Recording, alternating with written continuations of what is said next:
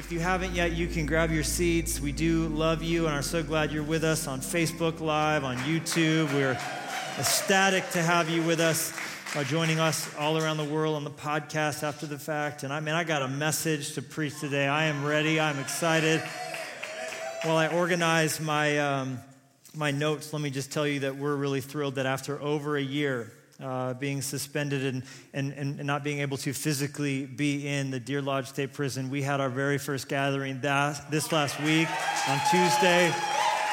Just absolutely over the moon about it, just thrilled with what God is allowing us to do. They're rotating the prison population by 25% at a time and allowing them to come into the service. So they'll only be able to come to the gathering or be eligible to once a month. But we're happy just being at all. We've been sending video files in, but now to be back and doing this, even if it takes a whole month to get them all, that's amazing, which is not too unlike outside of the walls of a prison, people showing up about once a month. I'm just kidding. We hope you come more often than that, especially right now. God is just speaking so much to us through this series of messages, and it's been incredible.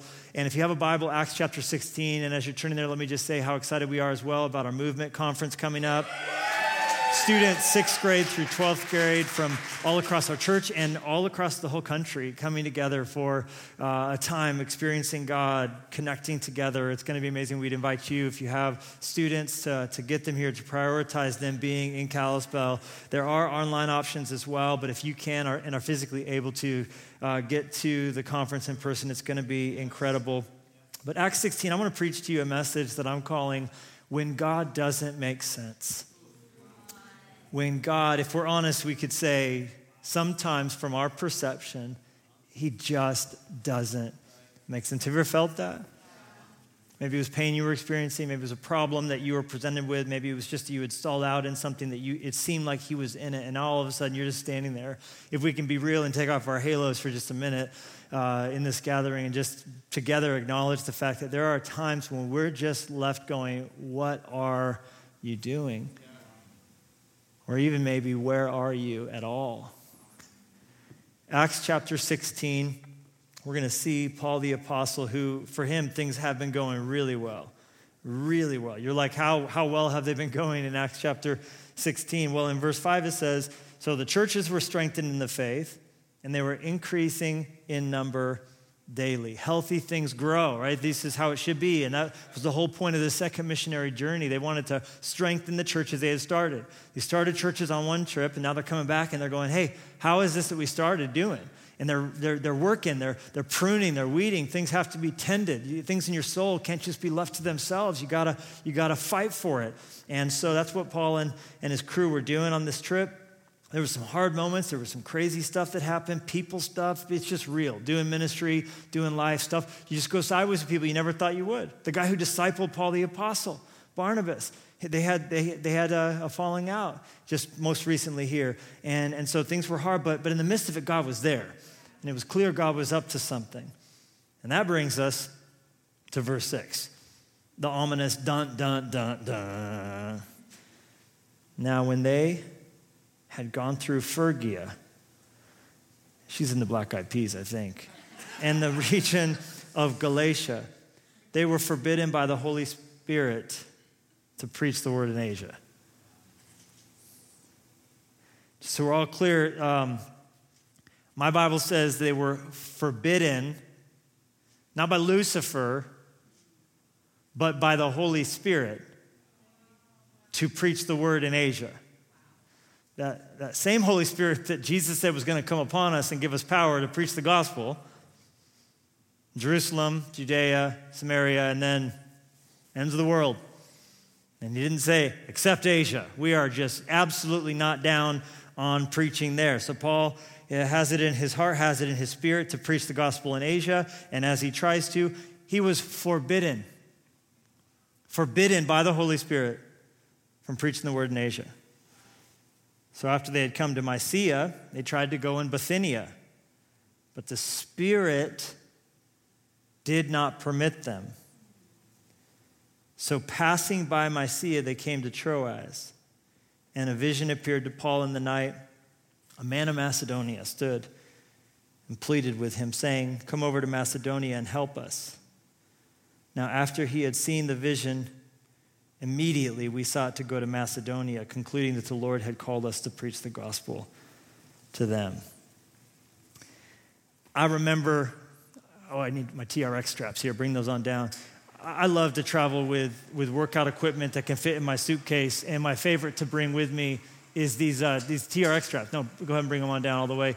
These are amazing because they're tension straps that use your body weight in exercise. So, you can throw the top of the strap over the door in your hotel room, and pretty much all hotel rooms have doors. You can't be sure what physical equipment there will be at gyms and hotels around the world, but you can be pretty sure they all have doors, and once you use your straps over them, you can do bicep presses, and I think they call that a preacher's curl, which is appropriate. And you can do triceps. You have to kind of find the angle you need to do. You can work your triceps. You can do rows. Bring them down a little bit more. Yeah, that'll be about good. You can do rows. It's amazing. You can work your back all you want. And you can, bring them all the way down to the ground. You can do planks on them, which is kind of weird because, obviously you can do, that's good right there. You can do regular planks on the ground, but if you do can't remember how you do this. It's been a minute. Oh, get over here. You get this, there we go. Nailed it. There we go. So then you can do a plank and you're having to stabilize yourself. But I was on this website because one Sunday I was about to preach and I was like, I need to work my chest. It was chest day. And I was like, I need to figure out some chest stuff. Now there's normal, you can do normal push-ups on them, of course, and you can do these clock things where you do one at a time and you can do all that stuff. But then I got on this YouTube video. It was let me show you the best chest workout that's ever been invented in the history of the world. All YouTube videos start that way.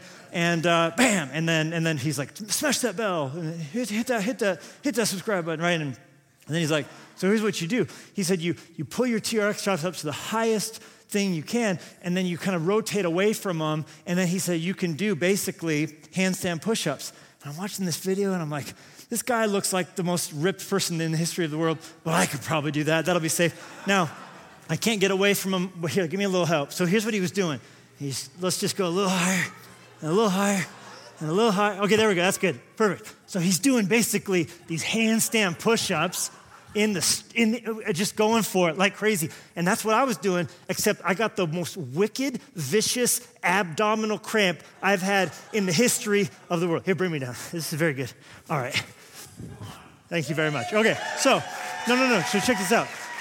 So I'm hanging upside down, and I had this horrific, I don't know if you've ever had an abdominal cramp, but I felt like this ab muscle was trying to get out of my body like it was an alien. It was all knotted up and it was protruding, and I'm like, oh, Lord, help me. I'm on one hand here. And right then, I get a hamstring cramp. So now I'm hanging upside down, contorted. I fear I'm gonna fall and break my neck. My wife's gonna find me and just have so many questions about what went wrong here. But I thought of that story when I was reading this passage. It's a Sunday morning, and I'm just all tied up in knots, upside down in the air. And that must be a little bit how Paul the apostle felt. Trying to preach the gospel, trying to do a good thing. In fact, many people think he was trying to get to Ephesus, and then he was going to head into the region that contained the 7 churches that Jesus would later write to in the book of Revelation. And so his motivation was good. I've been appointed to preach. That's why God sought me. That's why he touched me and saved me and spoke over my life what he wanted me to do. And I went through a whole wilderness period. You think about what we talked about last week in the message. If you weren't here last week, we talked about Elisha. And we talked about how Elisha had to want it so bad, and some of us don't want it bad enough. And that is, we don't want it bad enough to persevere through the necessary desert season that God almost always prepares people with and through. And so a lot of times what God does is he gives us a calling, but then he just makes it seem as though everything in the world is going upside down besides that calling, so that he can prove that we still trust him. He can develop some muscles of faith in us. You see this in Elijah, you see this in Elisha, you see it in David, you see it for sure in Paul, that he was driven by the Spirit into the wilderness, right? Just the amazing story we read last week was where Elisha was watching his master Elijah go up into heaven, right? And I thought we could act it out here. So give me a little lift here. Here's Elijah, and he's just going up into, I'm just kidding. We're not gonna act that out. Elijah goes up into heaven, and they told me the winch has a 200-pound weight capacity, so we're not gonna see if that's factual today. But basically, Elijah goes up to heaven, and this mantle falls and lands on Elisha, and he gets to go do this great ministry, and it seems like it's so instantaneous, but first he had to persevere through a period that may have been as long as 18 years, where it seemed like the calling that God had given him, the original dream that God had given him, was never going to come to pass. And Paul similarly had faced a multiple-year-long wilderness period. He was able to preach. He was anointed to preach. He had proven the concept that he could preach. Went pretty sideways early on. Had to get let out of the city in a basket. Long story, but basically it was his time to shine. Except the Spirit drove him into the wilderness for a time of pruning, a time of developing, a time of testing. The reality is many of us are gifted and skilled far beyond the level of our character, far beyond the level of our integrity. And so at times we can all end up in positions where we could do things, but God knows that it would destroy us if He first didn't take some time to build some deep foundations in our lives. And so that's what Paul had just endured, and now he's out of it, right? So now it's like finally everyone agrees that the church, go. And so he tries to go. He's like, I got this dream in my heart. I got this vision in my heart. I got this God idea. And what's the God idea? Going to go preach in Asia. How many of you would agree that sounds like a pretty good thing that God would get behind? I mean, we didn't say make meth in Argentina. You know what I'm saying? Like, this isn't like, what part of this is a bad plan? And I think the times when we can be the most confused with what God is doing is the times when we're trying to do something that He should, by all rights, bless. He should be getting behind that. And now all of a sudden, he's forbidding, the Holy Spirit forbade Paul from preaching in Asia. Here's what I believe. I believe God wants to use your confusion as navigation. He wants to use your confusion as navigation. Paul's in a moment where he is confused here. He's confused about why God won't let him go into this area. So he's fine, I'll go into Bithynia, sorry, right? And I'll go over here, and God's not letting him go in here.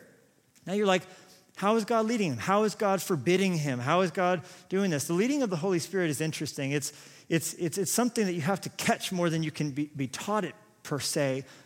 But the more you listen to the Holy Spirit, the more you wait for the Holy Spirit, the more you foster your relationship with the Holy Spirit, the more in tune you'll get with His leading. So where to start? We'll start at the beginning. Ask God to fill you. You could do it today. Ask God to fill you with His Holy Spirit.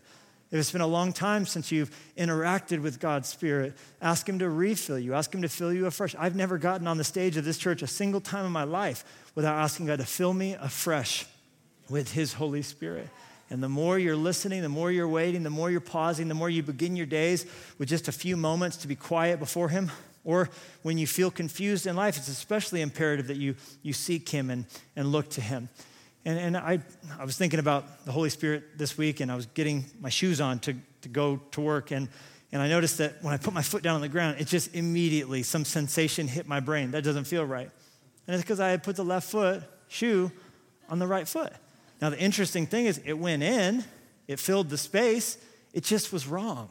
And that's how it is when God leads you a lot of times. It's just, it goes, but it's just, you just know instinctively and instantly something's wrong. Something's wrong. And I imagine Paul was about to go, and just right then it felt like his left foot was in the right shoe. He just felt, God, you're not in this. And I think when you're listening to that, you sense it, that still small voice of His leading, that because it's like that. It's not necessarily going to be some big sign, some big omen, some huge word. Someone, interrupts you never met at Burger King, like, put the Whopper down, thus saith the Lord, right? If it happens, that's amusing. That's a great start to a story, right? Whether it's right or wrong, it's amusing at least. But I think a lot of times it'll just feel like, oh wow, this isn't quite right. God leads. It's subtle like that. But the more you pay attention to Him, like a horse that gets good at responding to its rider, the more he doesn't have to use a lot of force. He's not having to break out the spurs. He's not having to get out the riding crop. It's just you just feel a shift in the weight. You can sense the Holy Spirit leading like that. And Paul had grown, no doubt, during his years in the desert where we know nothing about him except that he was seeking God. He was growing strong in his faith. In that desert season, he had come to know very clearly when God was in something and leading. And he was probably confused when I can't go here, so I'll go here. And well, you can't go there either. Why am I being forbidden? Why am I being forbidden? I feel like God told me this week that sometimes the reason we're told no, we can't do things is for freedom. Could it be that God tucks freedom inside of things that he forbids?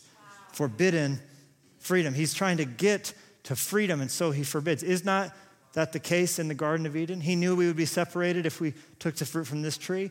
He forbade it. He said, don't touch that tree. Don't eat it. Why? Because he wanted us to have freedom from sin. And when you're not married yet, right? If you're looking and living your life according to God's word, and that's your goal. For me and Jenny, I know that when we were dating, we had read in the scriptures as we were following Jesus that one of the things that would honor God in our relationship was us to save this gift of sexuality for when we were married. And so one of the things we had to say to each other all the time was, it's not no, it's just not now. It's not no, because how we feel is good.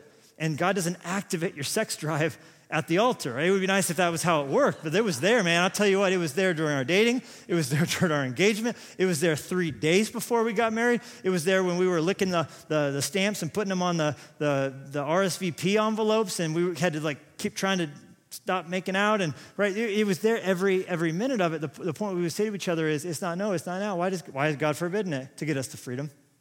So to get us to a place today where as man and wife, where we're not constantly wondering, did she cheat on me? Has he cheated on me? Does he have affection for someone else? You see, we were showing each other a long time ago how we feel about God's standards and how we feel about forbidden fruit. And we, with each other, were the forbidden fruit back then. Now the forbidden fruit has changed. There's always forbidden fruit. And whatever God forbids, it's always to get us to freedom. And that's one of the ways in which God will use your confusion as navigation. For Paul's trying to get to Asia and it doesn't work. So what does he do? He wakes up from a dream and realizes maybe, just maybe, the reason God said no to Asia was because he wanted me to go to Europe. And I hadn't even thought of Europe. Europe wasn't even on my radar. And Macedonia was not something I had thought of. I thought if you want to reach the world, you got to reach the big influential commercial centers. And man, that's Ephesus, and that's Thyatira, and that's Smyrna. You got to get to those cities. I want to reach those. That was how he thought he was going to change the world. But in his confusion, he listened long enough and was receptive enough for God to smuggle some freedom in to what he had forbidden. And I believe God wants to do the same for you. So he has this dream. And in his dream, a man from Macedonia, which is a European area or region, the equivalent would be our states today, although today Macedonia is a country, and they call it Fyrom, the former Yugoslavian Republic of Macedonia. And in his dream, a man from Macedonia, we don't know how Paul knew. Maybe he had a name tag that just said from Macedonia or something, right? But in his dream, a man who's from Macedonia was just saying, please help us. Please help us. They weren't even on his radar. But Paul's confusion became the catalyst for God to give him some navigation. So he wakes up and he goes, guys, I got it. He says, Timotheus in the Greek, right? You got to love that, Timotheus. If you know Timothy, just please promise me you will promptly begin calling them Timotheus, because that's the Greek for his name. He was just a young kid too, by the way, 16, 17 years old. Some people think just young guy, but God's hand was on his life. Don't you ever let anybody tell you that you got to be grown up in years for God to use you. God wants to use you right now, young people. God wants to use you to touch the world. God wants to use you when you're 16, 17, 14, 11 years old. I believe God has his hand on the students of this generation of our church. I believe God is calling out young people to see that his spirit is in them now as they follow him, and that God wants to use you to impact your high school. Most decisions for Christ in the world come before people hit the age of 18. And so who better to reach them than someone at the same station of life than them? And some just think, well, I got to get out of high school, man. I got to get out of here. You'll never be able to go back there. You'll never walk into that school again. You'll never have the chance to walk into that soccer team again. God wants to use you now to touch those people. And I can't walk into a high school campus and just sit down at the lunch table and start sharing Jesus with people and living beautifully around them, but you can. And God wants to use you to do that just like he used Timothy. And mom and dad, don't forget that part of the reason that Timothy became such a man of God was because when he was a little kid, his mom and his grandmother, they preached the word to him. They hid the scriptures into his heart. And so later on, as he was preaching all around the world, it was because of these little things that he was being taught when he was just a little guy. And so I just want to encourage you then to not miss out on the chance you have to hide God's word in your children's heart, to make sure it's a part of their lives. I was telling Lennox the story of Jonah last night. I said, do you want me to tell you Jonah? He goes, yes, tell me the story of Jonah, Dad, because he ran from God who told him to go to Nineveh. And then he went on a boat. And when he was on the boat, he fell into the water, but he was eaten by a great fish, Dad. And then he got spit up on the beach, Dad. Tell me the story about Jonah, who when he was on the beach finally did preach the gospel in Nineveh and obey God. And then he just smiled at me. And I was like, Inception. Well played, sir. You want me to tell you the story? I said, but you forgot the worm who ate the covering over his head. And he goes, the worm, right? I still know a little bit more than him. He's 3. But not much, man. The kid's bright. So Paul, Timothy, Silas, and we know Luke's in the crew. How do you know that, Levi? Because of verse 10. Notice verse 10, it says, now after he had seen the vision, immediately we sought to go to Macedonia. Luke wrote the book of Acts. And this is the first section of several sections that are we sections. And anytime Luke shifts into we, it means he's including himself in the story. So at some point along the way, no doubt in the whole getting Timothy and getting shut down trying to get into Asia section, Luke, who's a medical doctor, joins the crew. Now, it's a bad sign that God, in his providence, included a doctor in the crew because it's like almost like he only gives you things you'll need for the future, right? So if one day God's like, you know what, you should probably have a physician around you, I'd be concerned, right? But that's exactly what God did for Paul, and we're going to see exactly why he needed that. All right, so verse 11, so therefore, sailing from Troas, we made a straight course to Samothrace, and the next day came to Neapolis, and there we came to Philippi, which is the foremost city of that part of Macedonia, a colony. Now, I know it's just a couple verses. This is 134 miles. So he wakes up with his dream. Maybe it's Macedonia, and they got boats and trains and planes and automobiles. There wasn't Uber. It was a thing to get there. But they would have enjoyed it and had fun. And he says, we're staying in that city for some days. And on the Sabbath day, we went out of the city, here we go, River Wild, to the riverside, where prayer was customarily made. And we sat down and spoke to the women who met there. Now, a certain woman named Lydia. I love that she's called a certain woman. When we're introduced to Timothy, it's a certain disciple named Timothy. Meaning it's not just some random person. In God's eyes, you are a certain person. He sees you individually. He sees you distinctly. It's not just a bunch of women were there. It's a certain woman named Lydia was there. And God sees you. He knows you. He has plans for you. Come on, put it in the chat. I'm a certain disciple. I'm a certain disciple. I'm a certain disciple. Come on, say it to your neighbor. I'm a certain disciple. The certain disciple whose name was Lydia, she heard us. Now, she was a seller of purple from the city of Thyatira who worshiped God. The Lord opened her heart to heed the things spoken by Paul. And when she and her household were baptized, she begged us, saying, if you have judged me to be faithful to the Lord, come to my house and stay. So she persuaded us. How Paul must have been laughing when this woman came to Christ.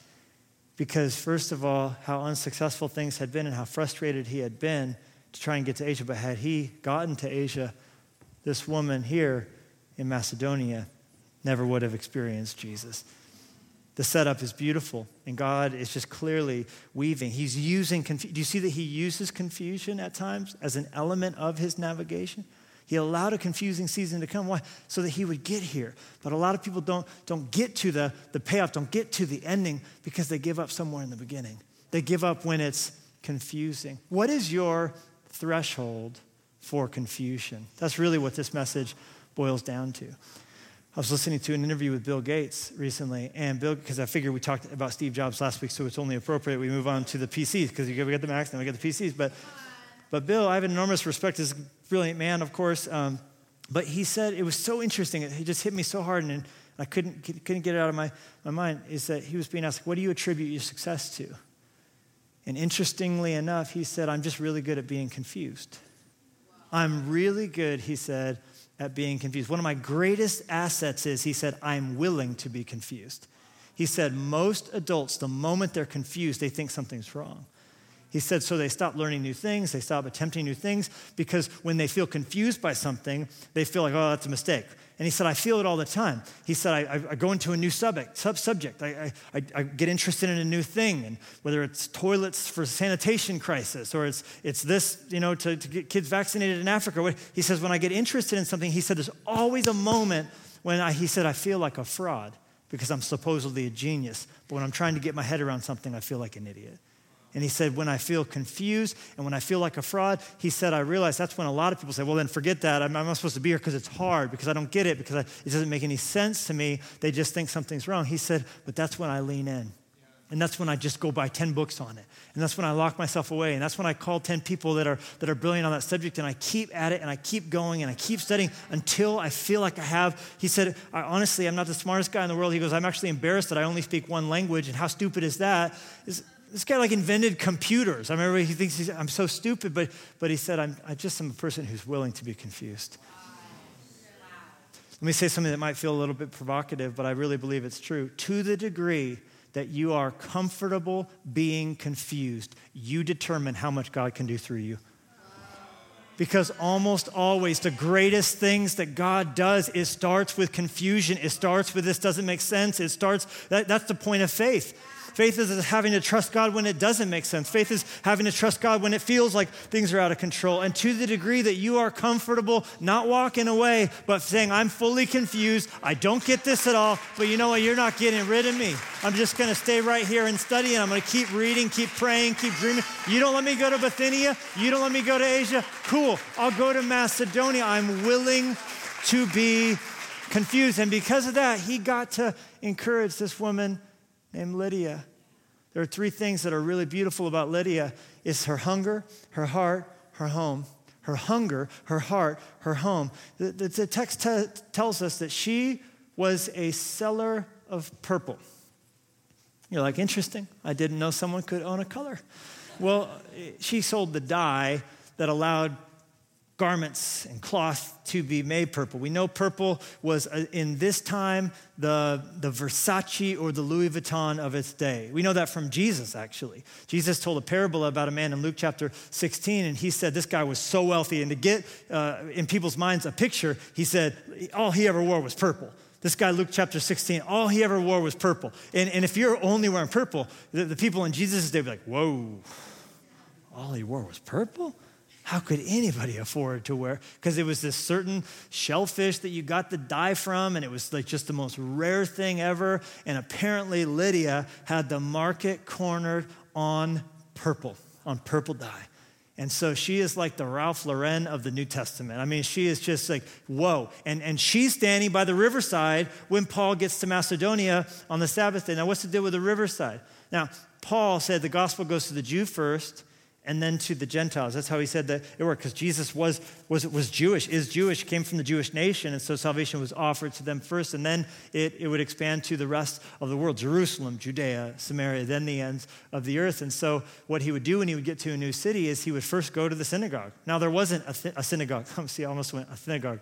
There wasn't a synagogue. There wasn't a synagogue in Philippi. And so he knew that if there were any Jewish people, that what they would do, because during the captivity, when there wasn't a synagogue, they had stood by the rivers, because it was the symbol of God's presence, the sound of rushing water. It harkened back to Eden. It looked forward to the new heavens and the new earth and the river of life coming from God's throne that makes everything fresh. And so that's where they would go stand and have their services. So he figures there's no synagogue here, but maybe there's a couple Jewish people that are down by, and sure enough, there's a crew, some women down by the synagogue, presumably Jewish women.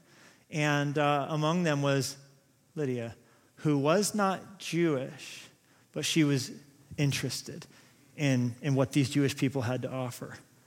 And her presence there speaks of a hunger.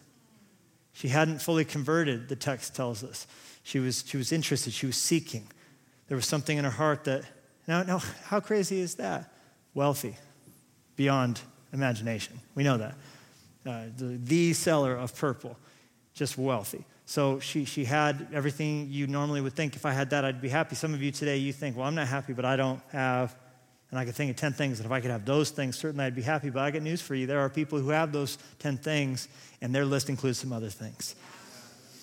Everybody's looking for peace. Everyone's looking for forgiveness. Everyone's looking for eternal life. Everyone's looking for the same things.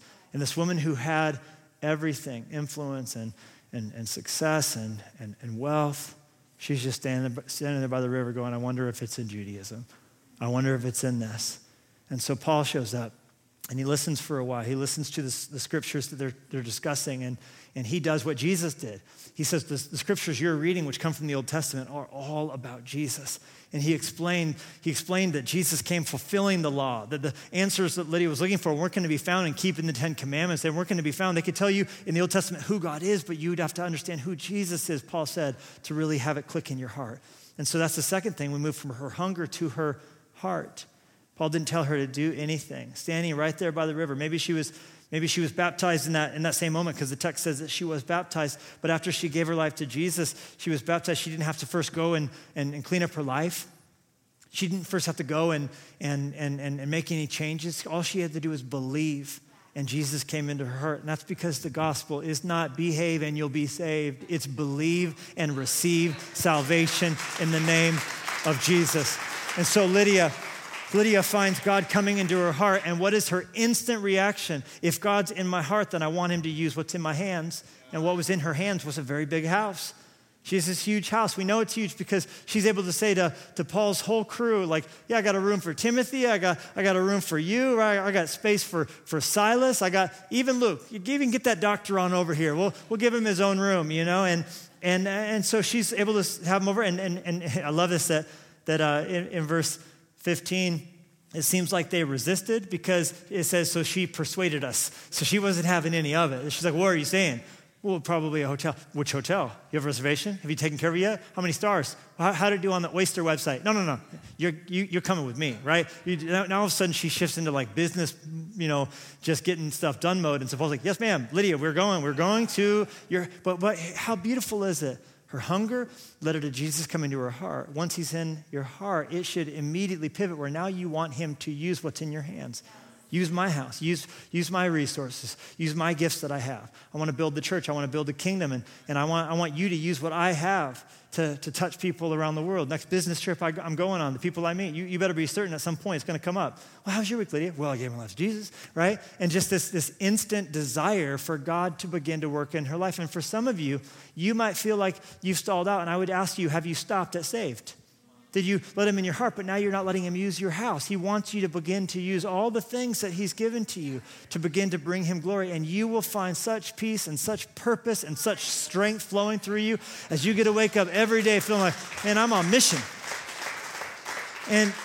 And I love that she had a big house, so she was able to use it. Someone told me the other day, can you believe that some Christians have a big house? I'm like, that is such a small-minded, narrow-minded perception. If you have a lot, God wants to use a lot. If you don't have a lot yet, God wants to use the little that you have. But let's just believe that whatever God blesses us with, we can use it for his kingdom. And that is exactly what Lydia did. What I'm really trying to say, second point, is that your lowest moment might lead you to someone else's highest moment. It's a woman hurting, it's a woman afraid. But for God to get Lydia to the highest moment, he was willing to say, Paul, let's go through a low moment.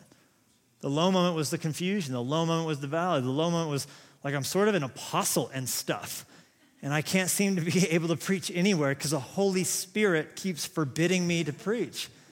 But it wasn't his freedom, it was her freedom. God had her freedom on his mind, so he was willing to let Paul be forbidden a few times. And I believe that just continues to be something we can see play out in our lives. For notice what happens in the text next. Verse 16. Now it happened, as we went to prayer, that a certain slave girl, not just anyone, God had his mind on her, his eye on her. He he got Paul, no, you can't go to Asia. There's a little slave girl that needs me too.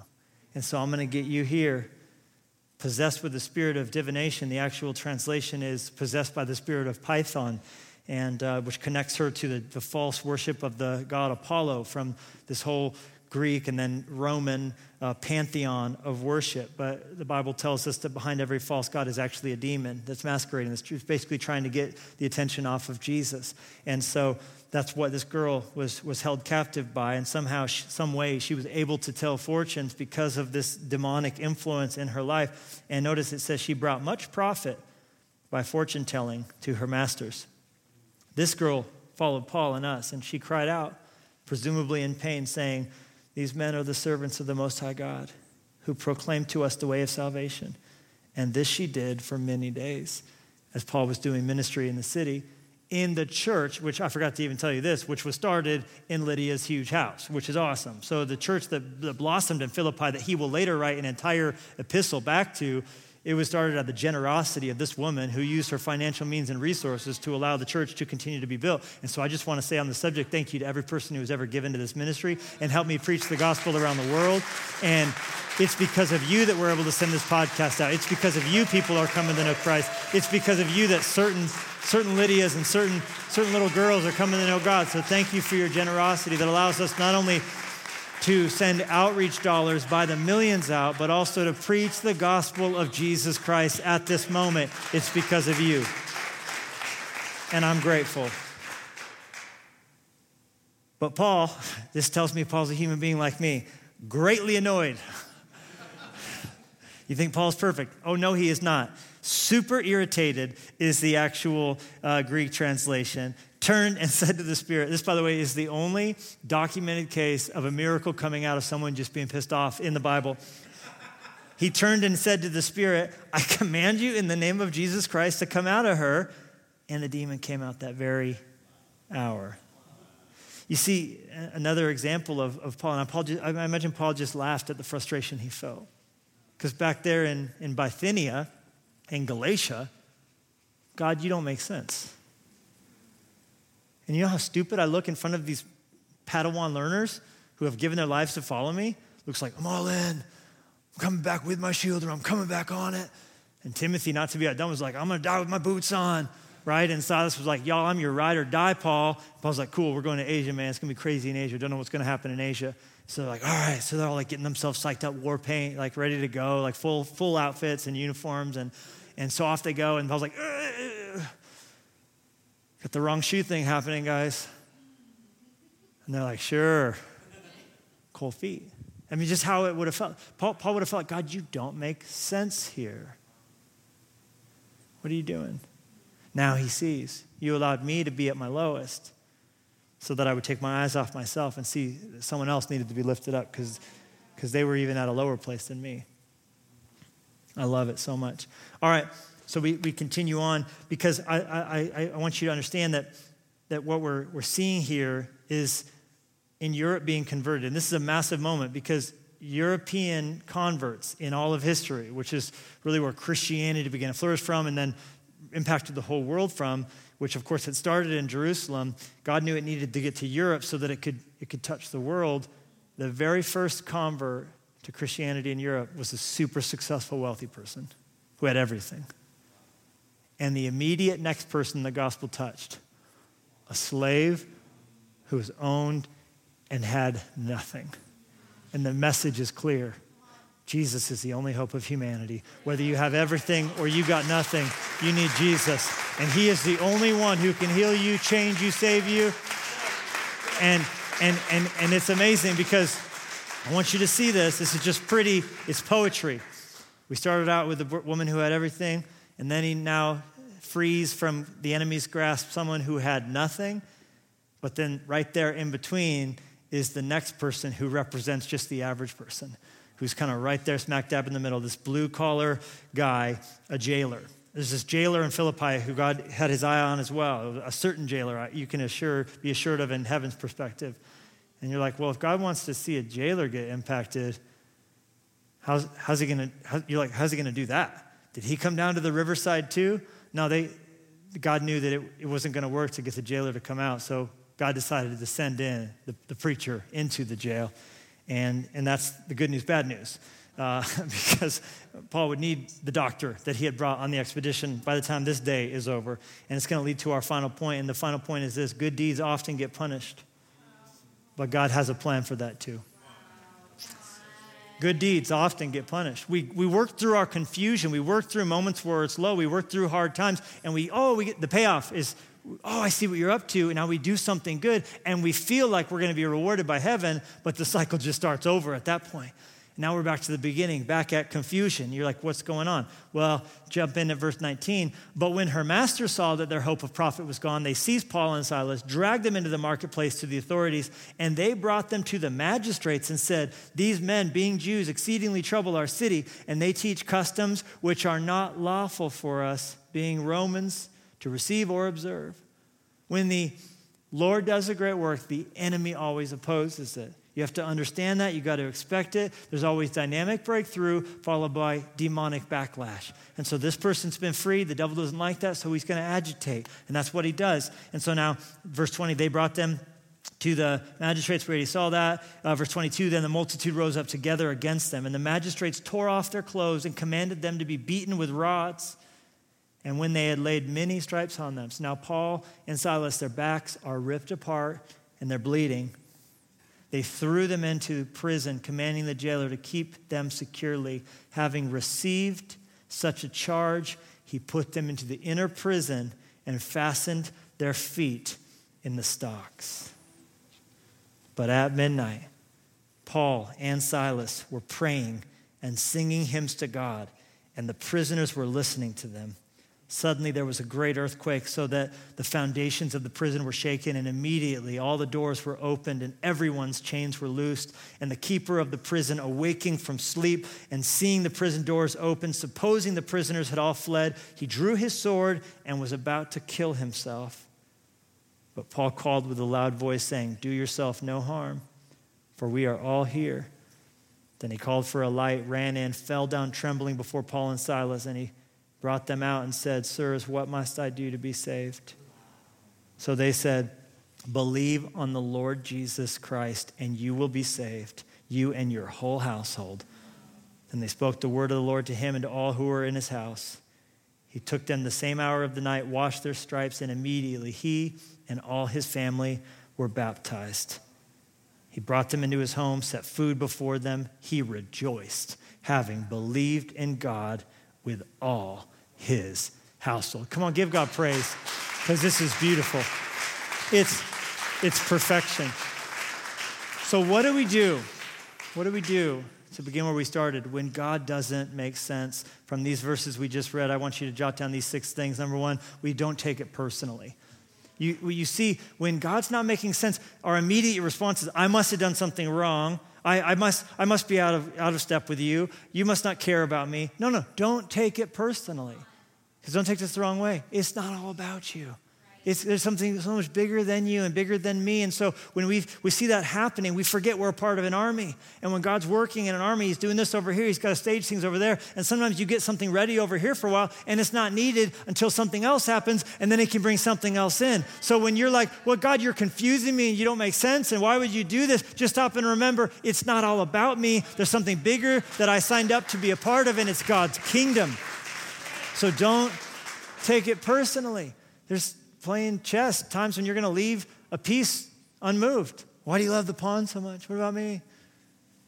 This is going to come at a time and a place. Don't take it personally when his hand is off you for a while, or so you think. Great. Secondly, don't lose sleep over it. I love, and I don't know if you noticed this, when Paul couldn't get into Bithynia and couldn't get to Galatia, that would be just the sort of thing that would rob us of our sleep. But how did God get through to him? It was in a dream. The only reason he was able to dream is because he was still prioritizing rest. Don't lose sleep over it. Some of you today feel like God hasn't spoken to me for a while. God's forgotten about me. He's not letting me do the things he wants me I want to do, and I have calling on my life to do. And hey, rest. Rest. If you're in a holding pattern, get the rest that you need. Rest. There's going to come a time of surging ahead, and when that time comes, be ready. And God broke through because he was sleeping. You're like, well, easy for you to say. Yeah, but Paul, And not just Paul, Peter. There's a crazy story in Acts 12. Peter's about to get put to death. James had been killed by Herod, and he saw that the enemies of the Christians loved it so much that he put Peter in jail too. And the text tells us, look at this, Herod was about to kill Peter. The next morning, Herod's going to kill Peter. And Peter, what was he doing? Was he fretting? Was he stressing? Was he sleeping? Was he writing last-minute appeals? No, the text says that when the angel came to find him, he was fast asleep. Not even just a little bit asleep. The Message translation says, asleep like a baby. And the angel had to basically strike him to get him up. He's like, oh, sorry. Can you imagine having such faith in God's plan that even on death row the night before your execution, you're just sleeping like a baby? How could he do such a thing? How could he have such peace? He knew that it was all in God's hand. If God wanted him to go home tomorrow, he's going to go home tomorrow. If God wanted to get him out of jail, he was going to get him out of jail. But me staying up all night isn't going to make a difference about it at all. And neither will it for you, so don't take it personally. Don't lose sleep over it. Thirdly, don't stop singing. Don't stop singing. Paul's back's been beaten bloody. He's in jail as a reward for healing a little girl and helping Donna Versace, come to know Jesus. It would be easy for him to be like, you know what, God, he doesn't stop singing though. And a lot of times the mistake that we make is when we don't feel it, we don't sing it. When we don't feel it, we don't give it. When we don't feel it, we don't do it. But we got to free how we feel from what we do. We got to come to a place where we realize that our worship is the most important when it's the most painful, when it's a sacrifice of praise. Come on, is there anybody at Fresh Life Church today who would say, I'm going through it, I don't feel it, maybe I even feel far from God. Where is he? But God, I'm going to praise you. I'm going to worship you. I'm going to open up my mouth and give you glory because you're good. And when we do that, oftentimes the feelings come as a gift. Because worship is not a feeling expressed through actions. It's an act of obedience that oftentimes develops feelings on the back end. Number 4, don't get too comfortable. Don't get too comfortable. Paul has a reminder of this by being in Philippi. Philippi was considered part of Rome, even though it was far from Rome. It was in Macedonia, but it was considered Rome because it was a colony.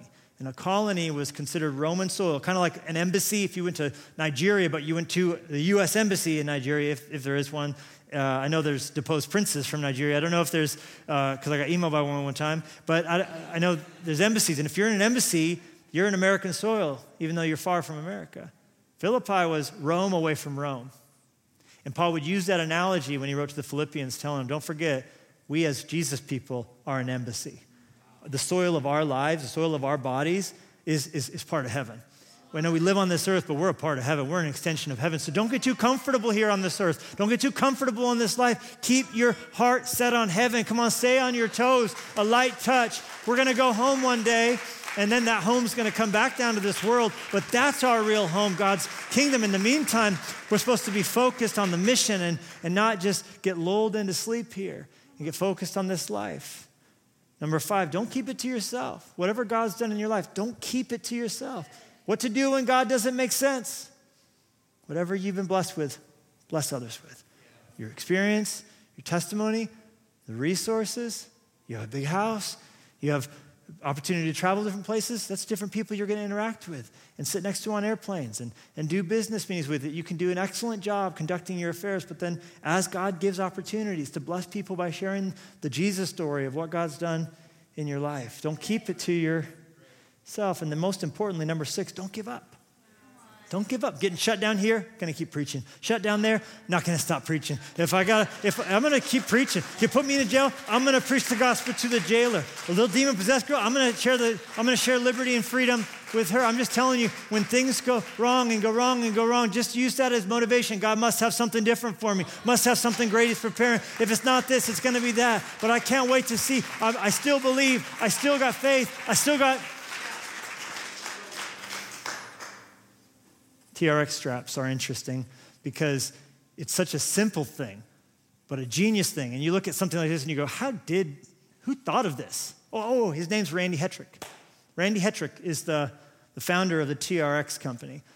He invented a genre, suspension training. How did he do that? Well, with a jiu-jitsu belt. This is my friend Travis's, and it has seen some miles. My goodness gracious.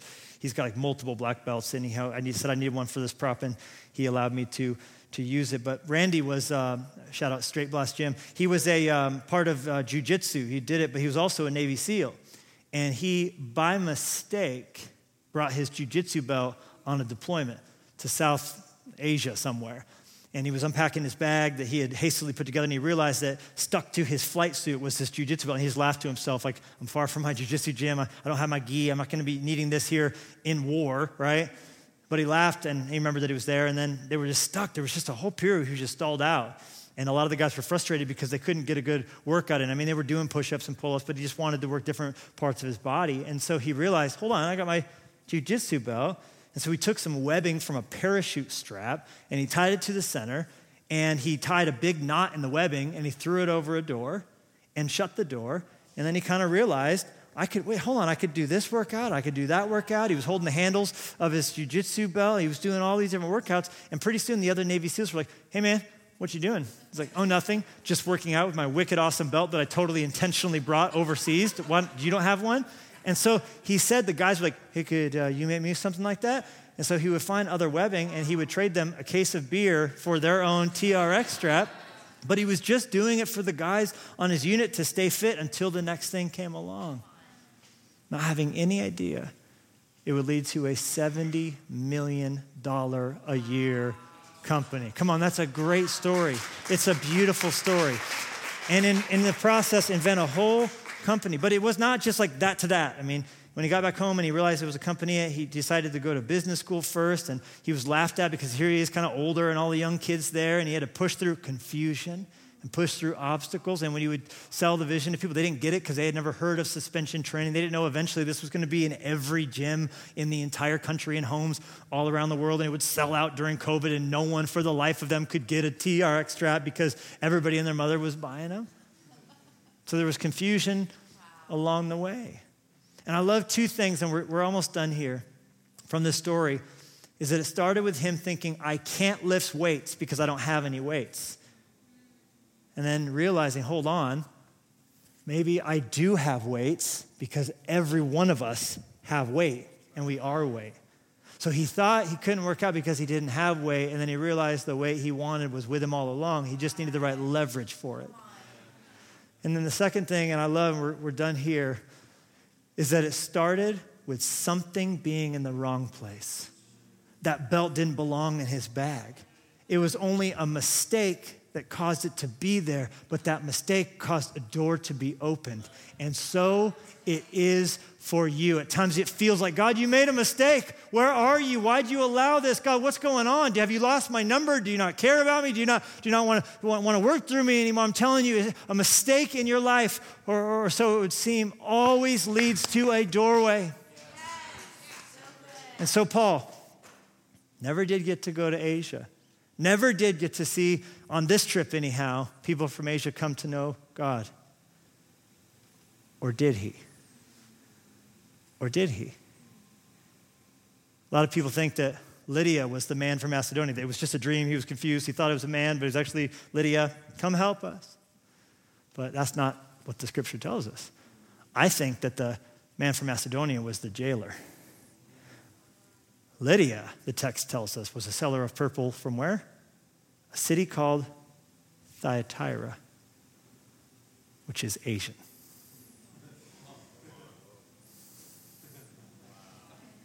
I want to get to Asia. I got a burden for Asians. I want to get to Asia. I want to get to Asia. I want to get to Asia. No, Paul. Forbidden. Forbidden. Forbidden. Because God knew that had he gone to Thyatira and started preaching, the person that he had his eye on reaching, the influential person he wanted to reach first, would have been in Europe. So Paul thought God was saying no, but God was just saying, not yet. She's on a business trip. She's in her second home. She's here right now. I got to get you to Europe to reach the Asian. And then down the road, once a church is started in this Asian businesswoman's home in Europe, then I'll let you when I'm good and ready. You see, God's delays are not always his denials. And God has a way when we just follow him, when we just follow our shepherd, when we're just following our Savior, of giving us the desires of our heart. It just won't always be exactly like we thought it would be, but we can trust him. Come on, give God a good amen if you believe it. And so, Father, we thank you. We thank you that we can just trust you and leave the rest up to you. And sometimes our experience might feel like it's screaming at us to doubt you. It's screaming at us to disbelieve you, to disobey you, to dismiss you altogether. But I pray we would just simply trust you on the basis of the cross. At the cross, you proved forever what lengths you're willing to go to save us, and how you are able to take what looks awful and looks bad and use it for good. So give us perspective in our trials. Give us perspective in our difficulties, what we feel like we're chained to. Help us to believe that our singing to you not only can free us, but can be used to inspire freedom in those around us. If you would say, I resonate with this message, I have been confused by God, but I want to see this navigation today. If that's you I'm describing, could you just raise up a hand? Just raise up a hand to God. Say, God, I'm committed, I'm all in. If you feel comfortable, just say, God, I want you to use what is confusing to me for your glory. I see that you're up to something. You do all things well. Thank you, Father, for the freedom that's flowing in this place through your Spirit.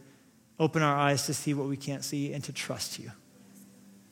You can put your hands down. And I want to give an invitation like was given to Lydia, like was given to the jailer. If you're here today and watching online, watching this message, and you've never given your life to Jesus, there's nothing you need to do. It's all been done by Christ, who died for you and rose from the dead. And if you trust him as Savior, he will come in and make you new and make your heart his home and begin to use your life. All you have to do is accept his free gift of salvation. It's like this. You just say, God, I need you. You can say that right now. Say it with me if you're ready to trust Christ. God, I need you. I'm lost without you. Come to live in my heart and use everything I have in my hands. Because of the resurrection and Jesus' death for me, I believe my sins are paid for and I am born again. So thank you, God, for new life. I give you mine. And with every head bowed, every eye closed, if you just gave your heart to Christ, if you just asked him to come to live inside of you, whether as a dedication, your first time ever making a decision like that, or perhaps as a prodigal son or daughter who has come home to your father, you're rededicating your life to God, I want to give you space to nail that down. So I'm going to count to 3. And when I get to 3, I want you to shoot your hand up in the air. This is you saying, I'm giving my heart to Christ. Today is my day of salvation. When I get to 3, shoot your hand up, whether you're watching online or at one of our locations. 1, 2, 3. Shoot your hands up. Shoot your hands up. Ooh, so much fun preaching God's word. Thank you for allowing us the honor of ministering to you. Yes. It is absolutely a pleasure. Powerful. And I pray whatever your next step is, whether inviting Christ into your heart, if you've just done that, come on, everyone in the chat, let's let them know how excited, how for you we are. And if it's now beginning to use your gifts, joining an impact team, going through Crash Course, beginning to serve and make a difference. There's so many ways to do that right here in the Fresh Life Church house, no matter where you live, no matter what your skills are. Maybe you're a drummer, maybe you're a graphic designer, a coder, a video editor, maybe you're really friendly. Maybe you could be a part of our welcome team, welcoming people, following up with people, administrative skills. We want to see your gifts benefit God's kingdom. So join an impact team. We'll put information in the chat about Crash Course. Get into a Fresh Life group. There's groups meeting on Zoom, people meeting up in person in different cities. You can put in the chat, hey, I'm in Albuquerque, I'm in North Carolina, I'm in Pennsylvania.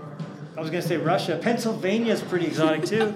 Let us know in the chat where other people are. We could get together in that city and let God's people know they can become friends right there in the place where you're at. Anyhow. Hey, we love you. Have a great week. I could go on, and I usually do. See you soon. Next week. All right.